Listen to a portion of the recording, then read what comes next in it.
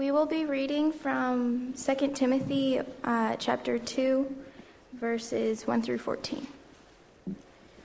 You therefore, my son, be strong in the grace that is in Christ Jesus, and the things which you have heard from me in the presence of many witnesses, these entrust to faithful men, who will be able to teach others. Suffer hardship with me, as a good soldier of Christ Jesus. No soldier in active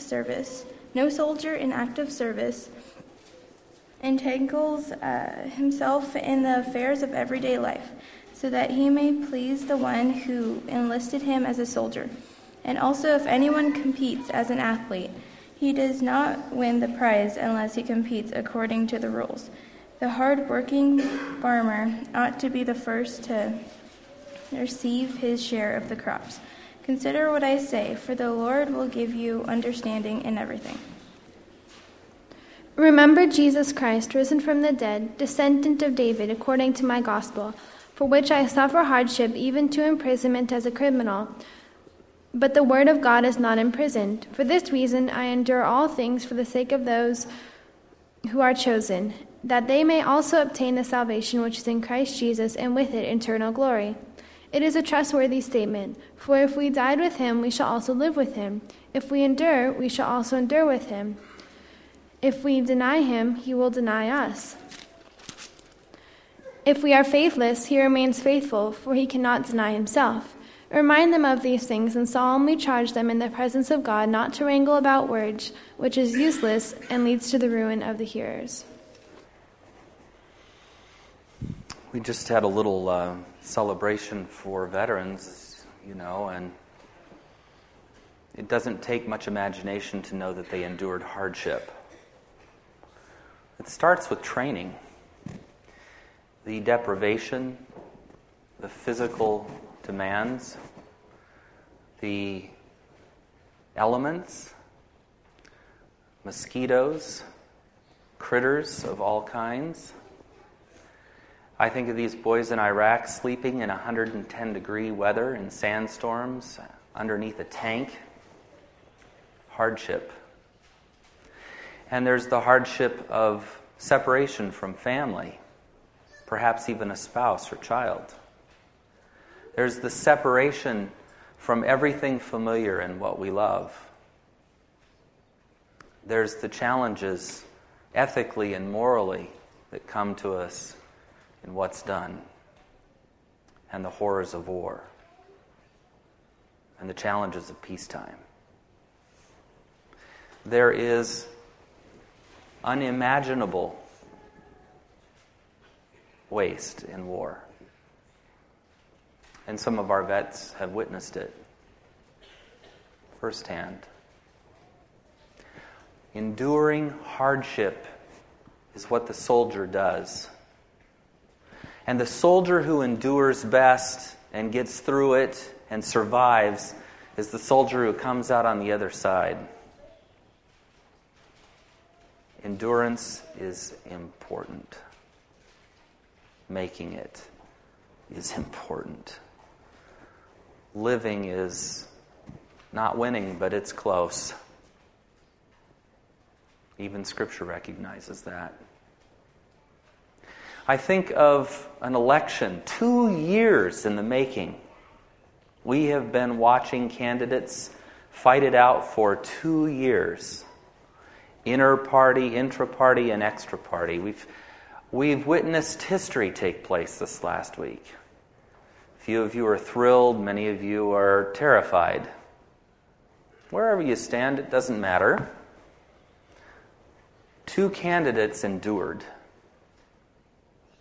If you can imagine the character it takes, the many attempts to assassinate that character in the course of these struggles, the fact that we all make terrible mistakes of judgment at times and say things that we regret, only for these people they're made public and universal. The fact that we might have a discussion with somebody on a bus or at work about politics, but they're having a debate in front of a nation. It gets played back over and over and over again in little sound bites and loops and with pundits and commentators doing their best and their worst with it. 2 men endured. One will be President of the United States. And America benefited from these 2 warriors, as it were, of politics, battling ideas, sharing concepts, working with people and affiliations, networking, raising funds.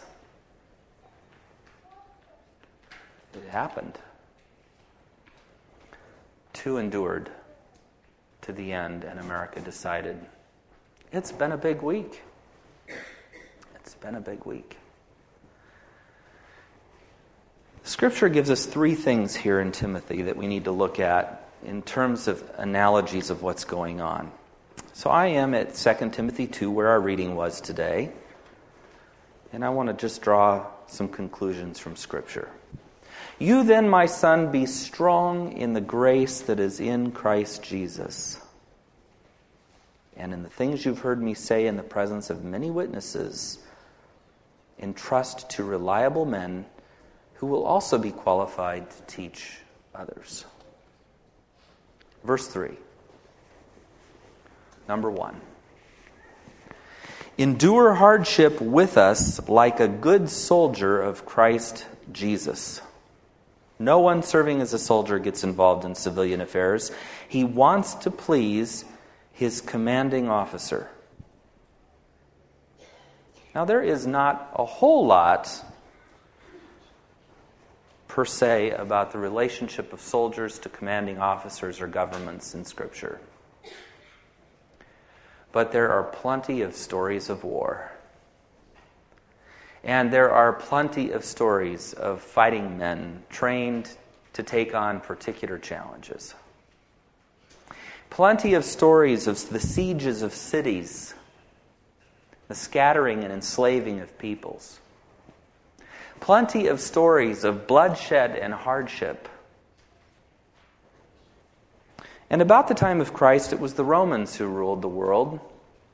And in the New Testament, we do have a number of stories surrounding soldiers there. And I think this saying proves to be correct. They're not involved in the day-to-day civilian life. They're interested in pleasing their commanding officers. And yet along the way, they say some very interesting things.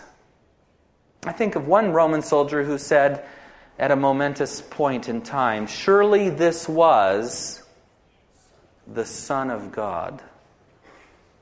That's a pretty momentous moment. It's better than that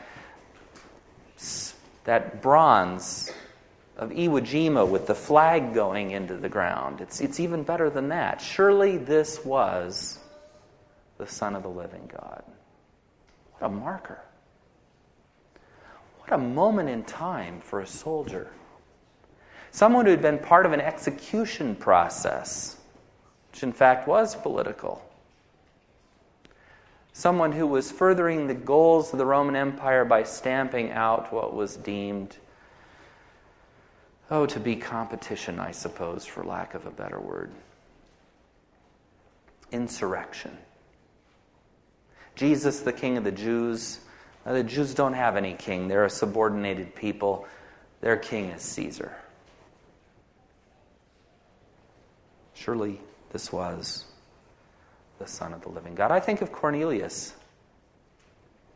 chosen for a unique moment in time to open up the Gentile mission. Here Jesus is largely with Jews for Jews.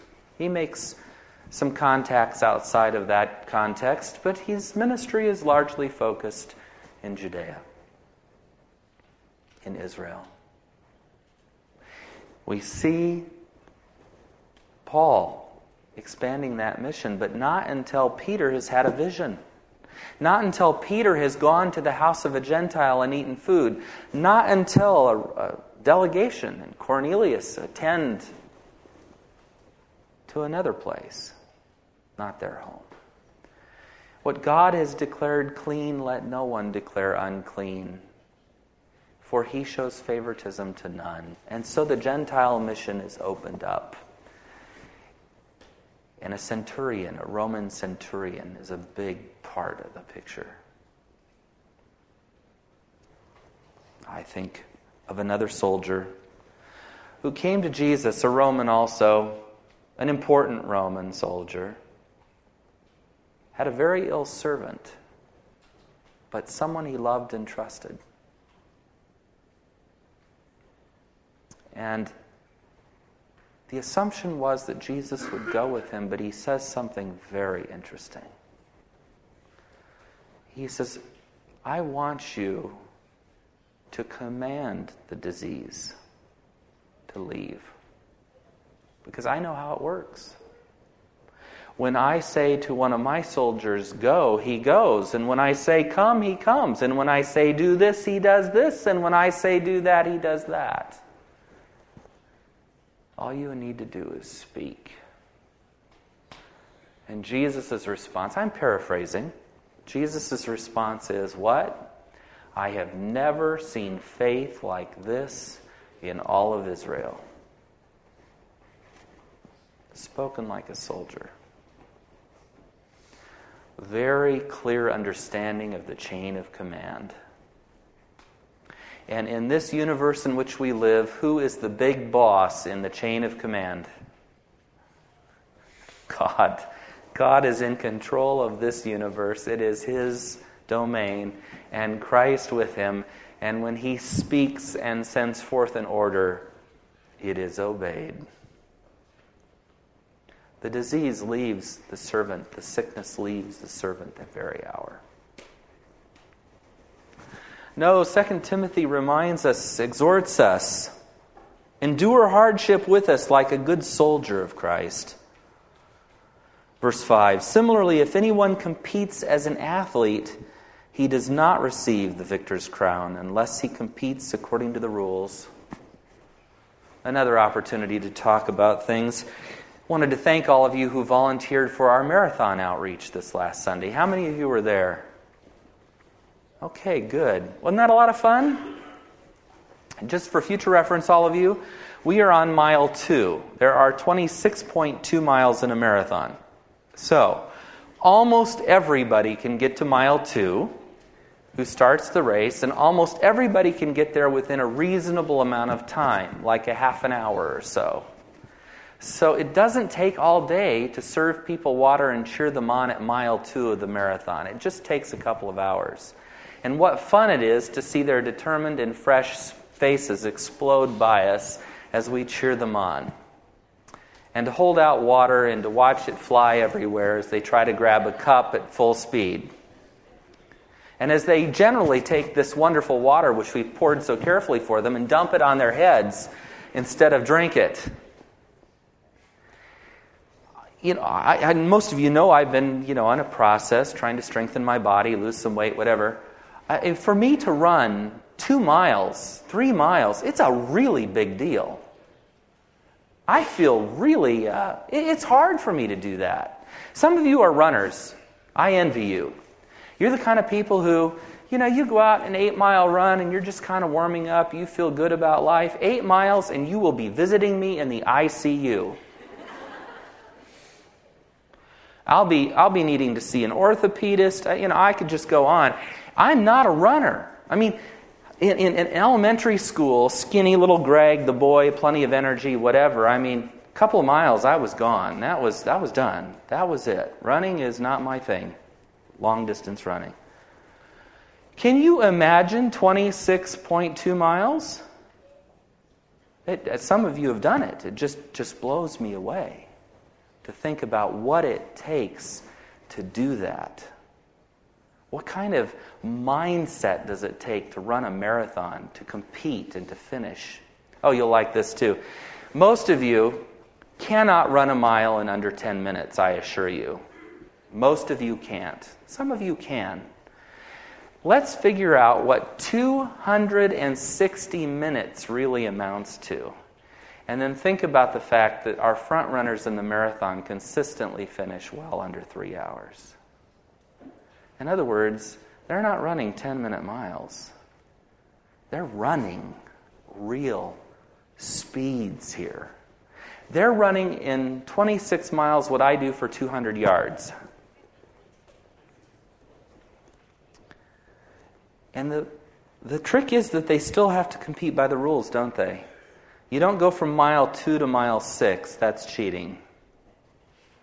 You don't jump on the back of the truck and ride for a while or hitchhike with one of the motorcycle cops for a while. That's cheating. Runners have to run the course. They have to run it within the boundaries of the course.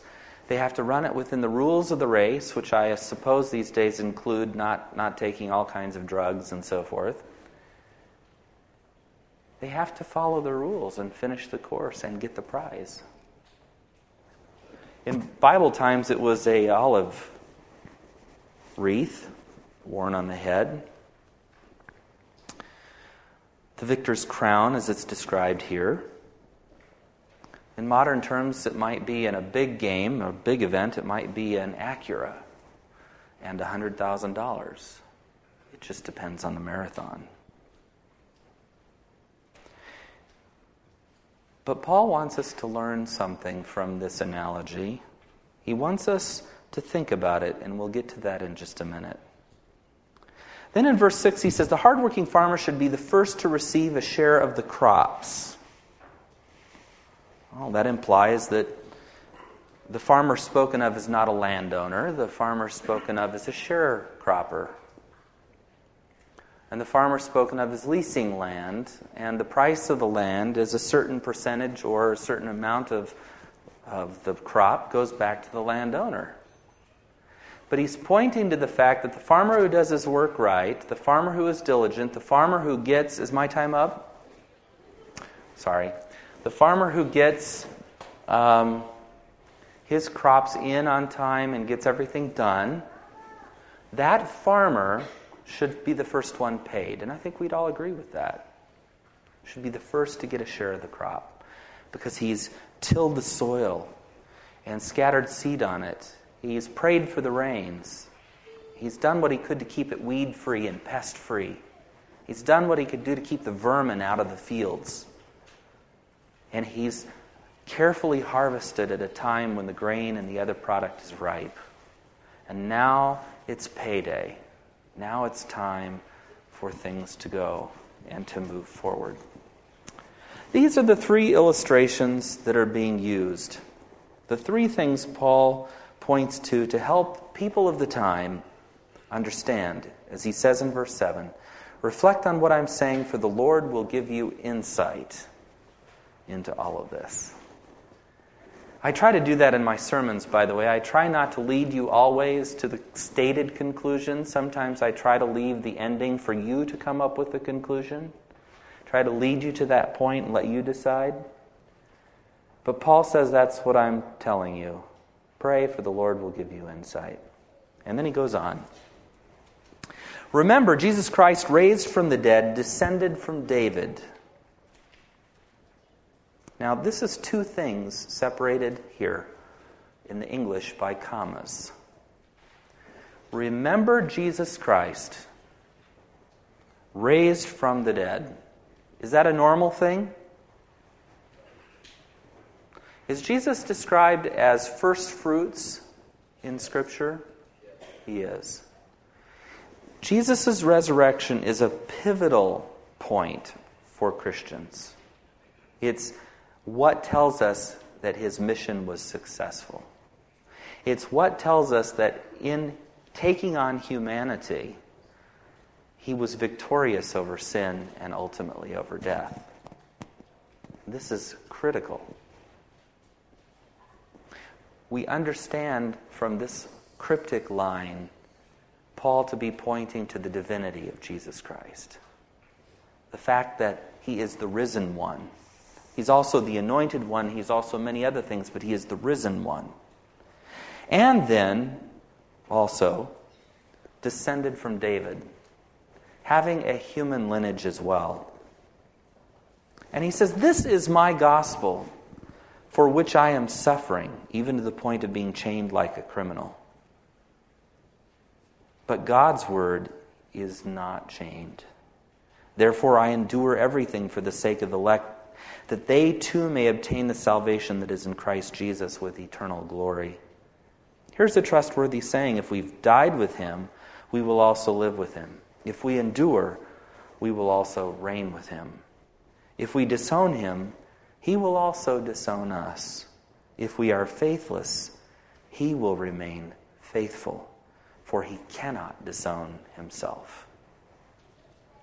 Now, that is thought to be an early Christian hymn, one that would have been familiar to the audience that Paul is writing to. So be strong in the grace that is in Christ Jesus, and in the things you've heard me say in this gospel. This gospel centers on the person of Christ, descended of David, yes, but descended of God also, resurrected, raised from the dead.